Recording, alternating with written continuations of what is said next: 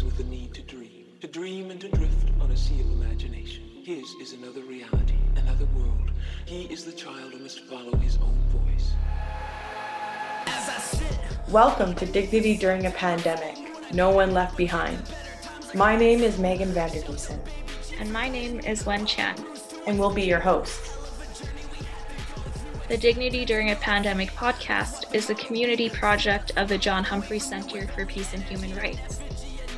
This podcast is part of our YEG Dignity campaign, in which we engaged with the lived experiences of folks in our community during a global pandemic, to open dialogue about the impacts of COVID-19 and how each of us navigates the struggles that surface and find hope and strength during these challenging times.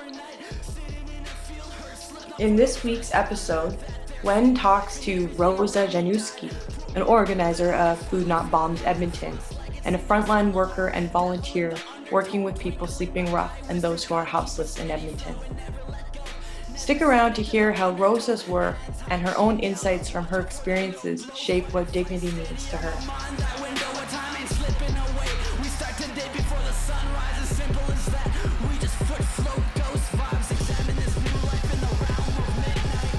My name is Rosa Januski. I use she, her pronouns. I'm a member of Food Not Bombs Edmonton, as well as a community support worker at Expo Center. Awesome, thank you. So, especially through this time, I can imagine how much more difficult and how much more nuanced it might be to be working in the Expo Center, where you're working directly in the front lines. How's your experience with that been? It's been really interesting. It's been hard at times to see the way that people are experiencing homelessness and experiencing the pandemic. Sometimes it's really heartbreaking to see the way that people are living their lives, because you're trying to help, but you feel like there's not much you can do, and you see people declining, but you have to try and do your best to be there for them anyway. Yeah, absolutely. I think this kind of ties back to dignity a lot. Has your understanding of dignity shifted through your work? I think that I'm realizing more like what dignity is. And when I was thinking about this before the podcast, I spent some time considering what dignity is.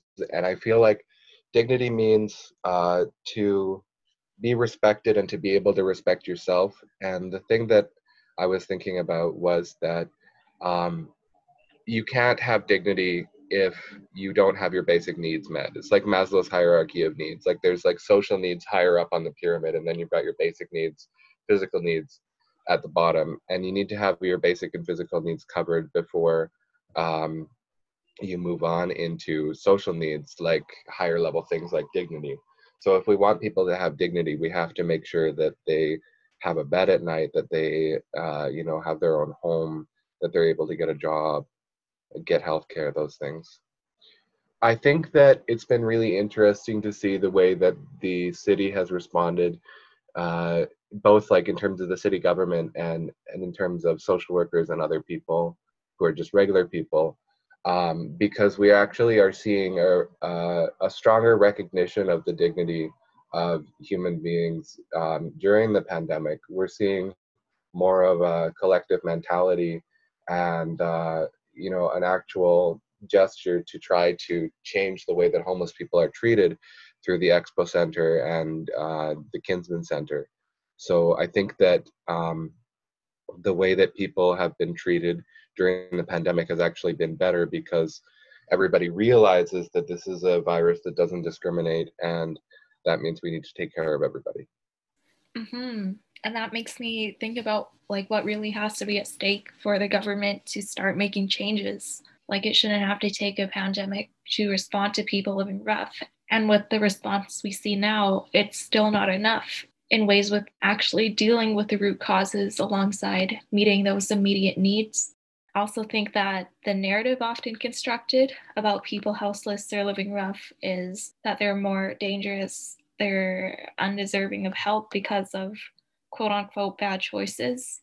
And this is really dehumanizing and puts the blame completely on the individual for their situation. And like those bad choices are a lot of times means of survival. So with your experience doing a lot of this frontline work and anti-poverty work, what do you see that might have to shift to change this narrative? I think that a lot of people need to come out of their bubbles and realize that homelessness exists here and in a lot of places, and that it's very real and that they're human beings. I think that a lot of people are extremely desensitized and kind of ignore the fact that homelessness exists. And when I was talking with somebody about this issue, we were discussing the fact that people don't understand that they have a civic responsibility to each other. Um, a lot of people think it's okay to just like exist in the way that they're going about their lives and just do what they need to do without hurting anybody. But the important thing to realize is that you need to go beyond not hurting anybody. You need to realize that you have a responsibility to other citizens and that you need to be doing your best to make sure that they're taken care of as well. Yeah, I find it really, really amazing how you've been pouring so much of your energy and heart into the work you do at the Expo Center, but not only that, but also with the work you've been doing in the community with Food Not Bombs and other organizing work you've been doing. And I think maybe that kind of ties back to doing the right thing in ways like you mentioned. It's not just about not harming people, but actually trying to tackle those injustices and do whatever you can to help out in the ways you're able to.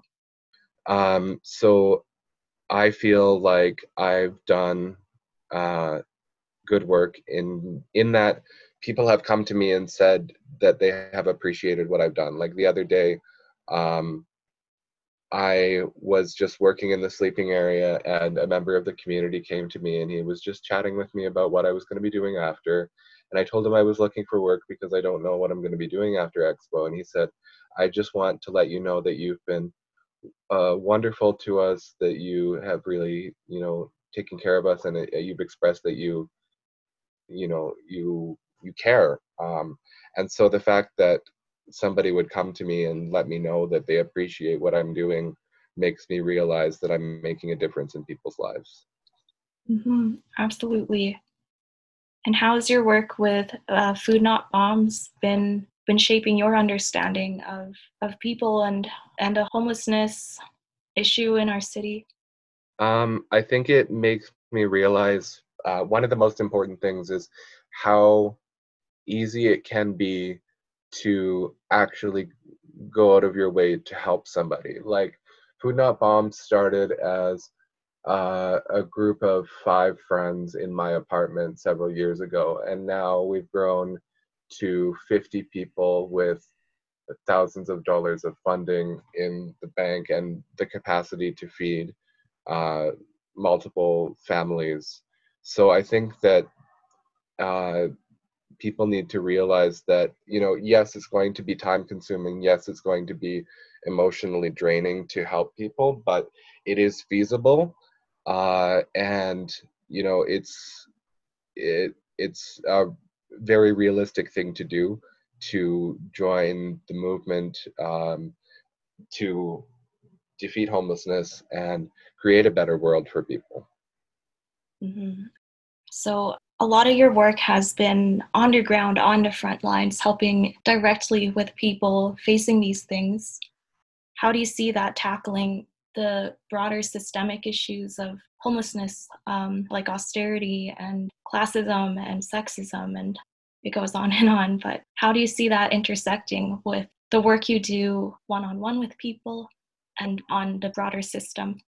I think the most important thing about people acting on an individual level is that it's going to encourage them to, well, first it's going to help them to understand like what is going on. It's really important for them to do that individual work because they're able to understand who these people are and what they're going through first. And then it will encourage them to try and push for systemic change. Because I'm somebody who has an understanding of homelessness as a systemic issue. And while I really, really appreciate the individual work that people do, the important thing is coming together collectively to build a new system where homelessness doesn't exist. So I think, yeah, the two things there are showing people what the reality of homelessness is, and then giving them the spirit to encourage them to participate in building a new system. I don't know if this question really fits, but the work that you've been doing, it can be really challenging and heartbreaking, and it really tugs at you in a lot of ways. What brings you to go to work every day? So I think that one of the most important things is it connects to something that I use to cope with my own mental health. I call it little things. So I have my own mental health struggles, and so one of the coping mechanisms I use is focusing on the little beautiful things in life, like crossing the river or spending time with friends. And so I use that coping mechanism to deal with the way that work is.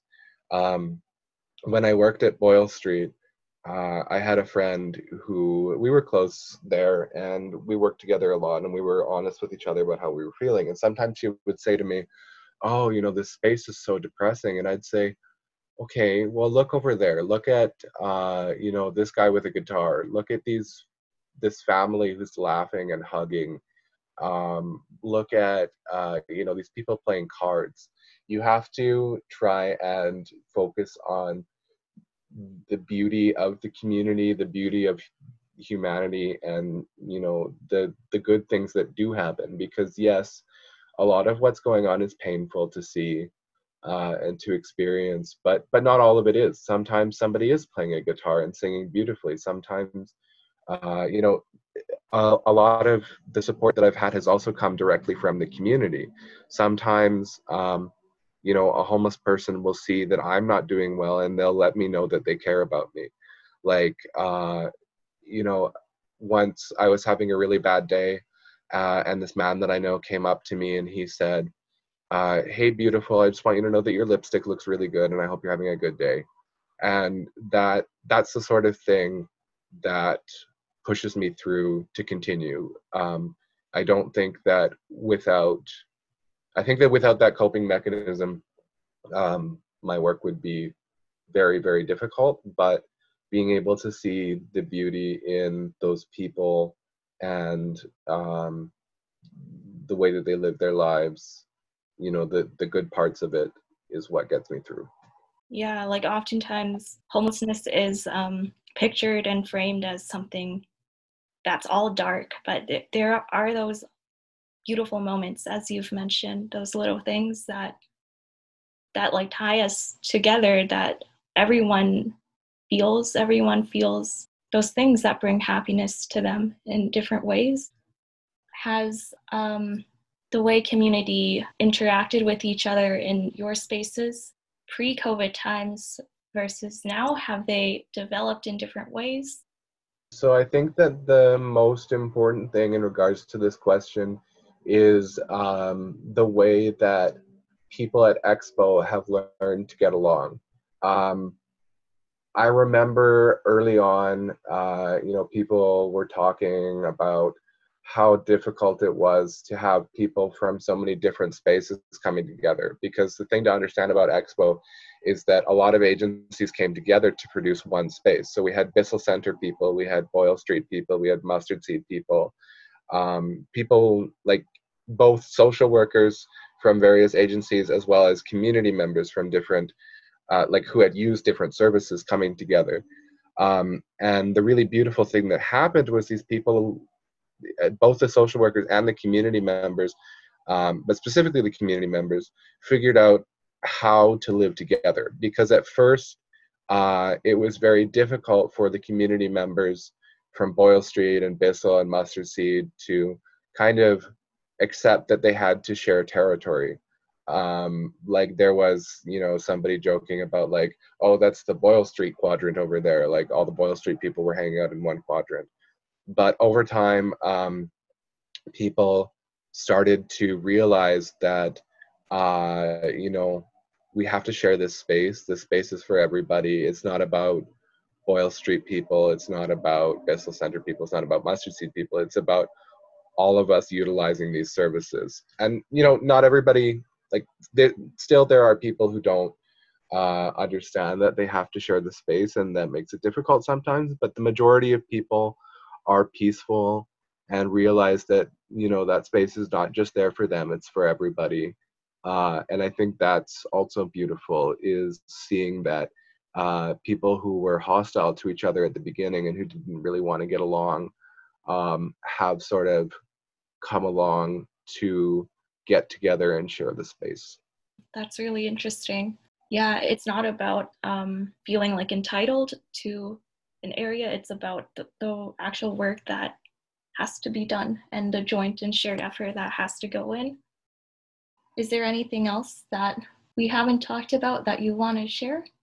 I think just an emphasis on the understanding that this is a systemic issue, and that we need systemic change. I kind of would like to end with the message that while I'm really proud of the work that I've been doing and that a lot of people have been doing, I think it's wonderful how people have come together during COVID to help the homeless community and to help each other is not enough. And the government is not taking responsibility in the way that it needs to ensure that everybody is taken care of. We did talk about the beauty of the homeless community and the way that they live their lives, seeing the little good things. But we also need to remember the reality that, homelessness is a very traumatic thing for a lot of people. And sometimes people die because of it. And we need to remember that it's not that far away to end homelessness. Medicine Hat has ended homelessness. Cuba has ended homelessness. There are lots of other countries which don't really have homelessness as an issue because they have engaged in systemic change to ensure that everybody has a home and has the supports that they need to not end up on the streets. So we just need to remember that it's possible to end homelessness. And that's going to require the government taking responsibility for taking care of the population.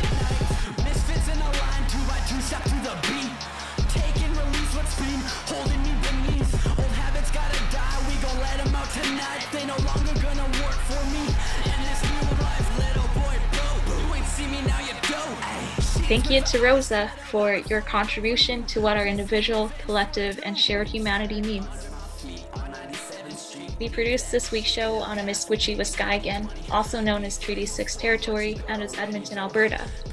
We recognize land acknowledgements are only a small part to engage in ongoing reflection, practice, and action against the legacies of colonialism that impact us today. For full transcripts of this interview, or to view past projects of the YEG Dignity Campaign, please visit our website at jxcenter.org. Thank you to our funders, the City of Edmonton and the Family and Community Support Services Program, who made this podcast a reality. And thank you so much to CJSR 88.5 FM for airing this podcast. Although we can't directly interact with you, our fellow listeners, it's always a pleasure to have you engage with this podcast and find your own connections and reflections. Please feel free to let us know your own thoughts and feelings about anything that surfaces for you as you listen to this. Until next time.